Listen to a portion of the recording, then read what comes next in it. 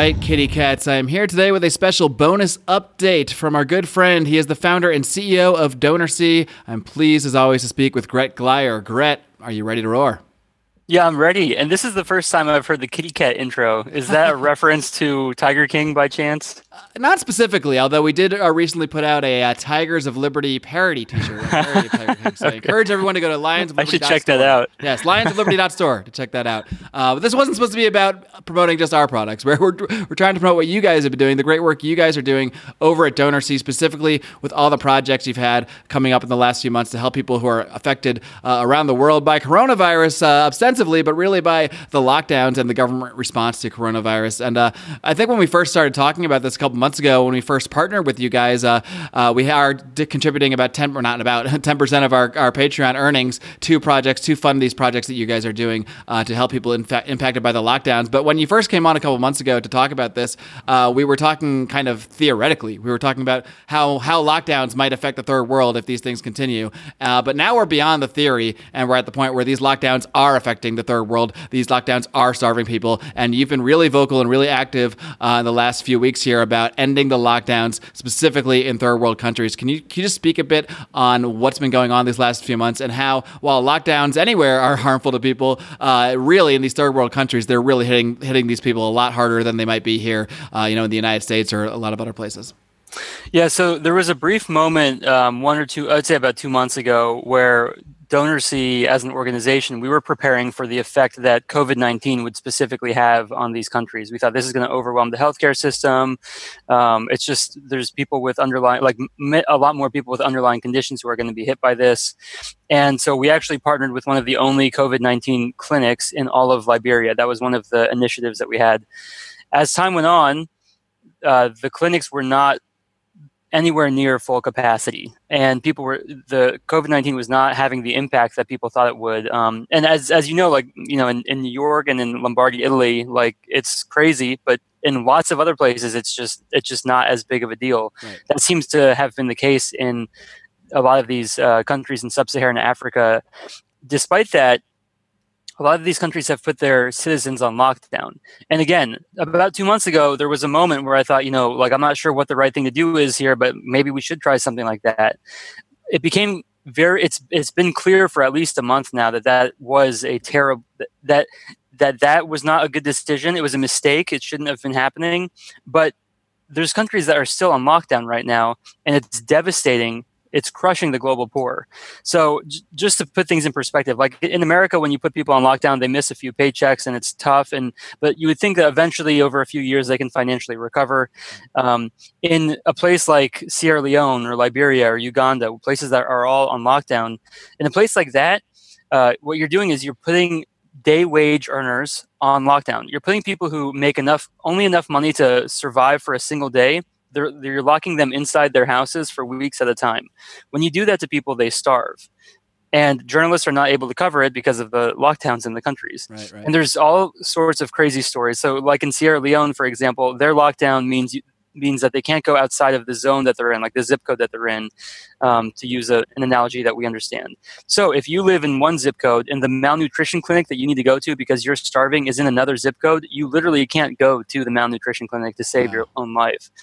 And one of the malnutrition clinics that we work with in Sierra Leone, for the first time since we started working with them for several years now, for the first time we're having repeat patients. So people who are malnourished, they go to the malnourishment clinic, they get treated, they get the calories that they need, they're released, and then a week later they come back because there's not food, there's not the resources that they need to survive. One of the patients sadly died last week, and this is just, it's really just like that. That I feel it's almost strange to be like, oh, this one person died, because it's a much bigger problem than people have any idea about right now. Like you said, especially in these third world countries, we're seeing all the problems of locking down in the United States, just with record unemployment and that sort of thing. But people aren't necessarily starving en masse. Like, there's still ways to get food in the United States. There's still a way to get by in first world countries. But in a place like you mentioned, like in Sierra Leone, if you suddenly can't even travel maybe even a few miles away just to get what you need, I mean, the impacts are so much greater. Why do you think the political leaders in these third world countries, do you think that they just feel like they are maybe afraid of the virus, or they're afraid of what happens if they don't act and they only have one tool at their disposal, and that's to use force? So, I mean, is that why they're doing it? Or do you think there's any kind of, realization within even these political leaders, like, look, I can't keep this country locked down because people are going to die. Like, this is a place where people are living hand over fist day to day. So I have a few different theories about this. The theory that would be like the least popular is still one that I think is worth looking at. And the theory, it's not popular to say this, but unfortunately you can't apologize for this stuff. It's something, it's just a reality that you have to acknowledge. Having starving citizens is a really great way to get foreign aid. It's just one of the best ways you could possibly get foreign aid. And it's well known that a lot of these foreign governments are known to pocket the money that comes in through foreign aid. In fact, when I was in Malawi in 2013, that was a major scandal. It was called Cashgate, and billions of kwacha, the local currency, was being pocketed by officials that was supposed to go to healthcare costs and food programs. So this is a well-known phenomenon. Again, it's not popular to say this. You could say it's like not politically correct, but you can't apologize for this stuff. It's a reality that needs to be acknowledged. So that's one possibility. Another kind of more lenient possibility is that, it's a really good thing when a developing country copies a developed country. So, in America, we have highways, we have grocery stores, we have stoplights, we have a lot of these different things that create a really great society to live in.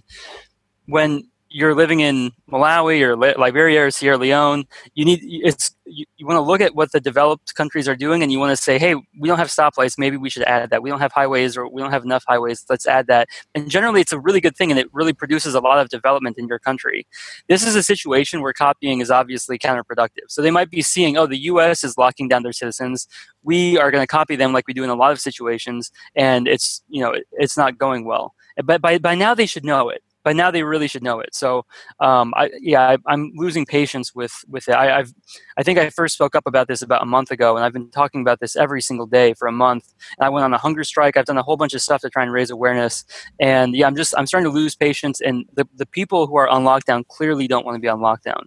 A lot of these countries, they don't have freedom of speech, so it's like they can't even speak up. They can't say anything negative about the government. That's the case in Uganda, for example. Right. Just another thing that we tend to take for granted here, the fact that we can come on a podcast and complain about what our government is doing and not necessarily face direct repercussions like that. I want to dive into a couple of the projects that we've helped you guys fund and close out here recently to kind of help highlight the kind of stuff that has been going on. Again, we're contributing 10% of all of our earnings on Patreon every single month are going to fund these projects. So why don't you tee us up here, Gret? I think we don't know which one you want to start with. We can either start with the orphanage that was on lockdown. Yeah, so I think that's a good one to start with. Yeah, there were several orphans. They're not part of an orphanage. It's actually just a child-headed household. So they live in a village, and they have maybe some grandparents who live nearby and some other family members. But it's a child-headed household.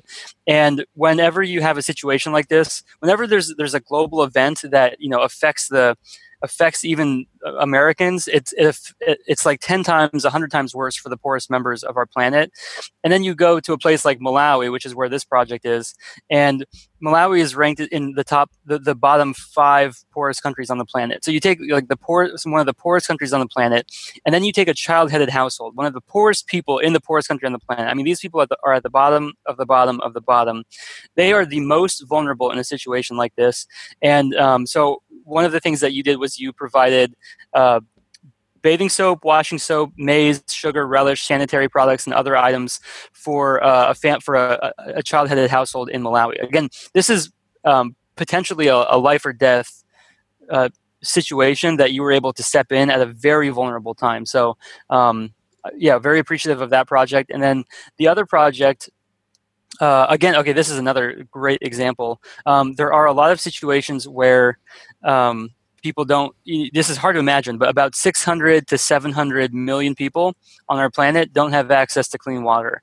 So one of the cool things that's been happening over the last several decades is people have been putting water wells all over the planet in places where they don't have, they can't just go to a faucet and turn it on. They're maybe getting it from a stream or from a pond, and that's where they drink their water. But if you use a water well, you can dig down deep enough that you can actually get clean water, and you and I could drink that and it would be fine. One of the things that people don't realize is that these wells often break down. So you might have the good intention of spending $9,000 in building a well, but then after 3 years it breaks down and there's no mechanism to fix that well. So this is a situation where a well broke down. The repair cost was about $150, and thanks to Lions of Liberty, you covered the entire thing. And now there are people who didn't have clean water about a month ago, and now they have clean water. And there's a before and after video, so you can see the well going from not working at all to working again. Yeah, that's huge. And I'll post links to both of these in the show notes over at lionsofliberty.com. But that's just the amazing thing about DonorSee, especially with that project for the well, that I was able to come in, I think, right after it was posted. So nobody had contributed yet. And it was pretty much just matched right up with the amount that we were going to put into your project. So I said, this is an amazing opportunity that we can fully fund this project. And the amazing thing about DonorSee is you get to really, truly see the actual results of your efforts, of your money. And you get to see those results from the people that you're helping. I mean, we actually got a video thanking Lions of Liberty from the people that are actually able to get the water from this well. So it's not like these giant, massive charities that I'm sure do a lot of work, but you send the money somewhere, it goes who knows where. A lot of it goes into buildings and maybe artwork or whatever, and not so much of it always gets down to the people. But in this case, you can actually see where your dollars go. You can literally see the human beings that are affected by it, which is just another thing that makes DonorSee such an amazing platform. Yeah, well, thanks again for being a part of that, and it's great to see the Lions of Liberty community come together every month to fund our project. So appreciate it so much. Sure thing, Gret. And I think before I let you go, you have something else to promote. I think you have a little conference coming up here in a couple of weeks. Why don't you tell us about that? Yeah, so we've been doing some mini conferences in various different countries. We did one in Malawi and one in Tanzania, and they've been going so well. So these are completely online virtual conferences. So people come and they do, and they just use their webcam, and we have speakers and we have panelists and we have rooms and we have a networking section, and it's really fun. So we've done one in Malawi, we've done one in Tanzania. They've both gone so well, and at both we had about 30 people in each respective country. Now we're doing a global conference, so we're expecting at least 100. We're thinking it's going to be a lot more than that. We've already 60 tickets are gone, and the first 200 tickets are free. So if your listeners get to this in time, we can put a link in the description, and the tickets, the first 200 tickets are free. It's going to be super fun. We're going to have, it's just, if you care at all about like what's going on in the world and you want to hang out with other people who also care about that, and you want to be around like-minded people and also be inspired by people who are doing amazing things, this is going to be an awesome opportunity for that. We have a bunch of, I don't want to give away too much, but we have a lot of really cool speakers who are going to be there. I'm going to be there. I'll be hosting some of the panels. We'll have rooms on things like creativity, storytelling, a donor hangout room. We'll just have a bunch of fun stuff. And so hopefully your audience can come and be a part of that, because it's going to be super fun. Awesome. Be sure to check that out. Like I said, I will link to that in today's show notes. Gret, thank you so much for coming back on and providing us an update. Before I let you go, of course, I'll give you one more chance just to plug everything you can plug in terms of where people can go to find these specific projects, as well as just the DonorSee platform overall. Yeah, well, everyone needs to go to DonorSee.com and click sign up and make an account. And that way you're in our ecosystem and you're getting my newsletter every week and you're able to see our projects on a regular basis. And then also I've been posting a lot on Instagram about the lockdowns. That's probably, if I had to direct everyone to one place so that they could get educated, go to Instagram.com/Glyer. And that's a place where you can learn all about how these lockdowns are affecting people. Now, there's no way to overstate how urgent the lockdown situation is. I've predicted that lockdowns in poor countries will kill at least 1 million people. And, COVID-19 is a terrible disease. It mostly takes the lives of older people. Lockdowns, UNICEF is predicting 1.2 million children will die just from the indiscriminate lockdowns. And on top of that, the UN is predicting another 50 million people will be plunged below the poverty line because of these lockdowns. So highly encourage people to check out Instagram.com/GretGlyer. I'm posting about lockdowns every single day. It's like the biggest story. I'm calling it the hunger holocaust. I don't know how else to express the level of death that we're about to face because of these lockdowns. And so I'm telling everyone, check out Instagram.com/GretGlyer and educate yourself and tell your friends about it. This is something that is like the biggest story that very few people are talking about. Well, Gret, thank you so much for doing your part to not only help people, but to spread the word about, what you're calling this hunger holocaust, the fact that so many, and probably unfathomable numbers of people are currently dying, not hypothetically, are currently dying and are going to continue to die if we don't get this thing turned around as soon as possible. So thanks again for all the great work you're doing, Gret. Keep up the great work. Keep on roaring. Thank you.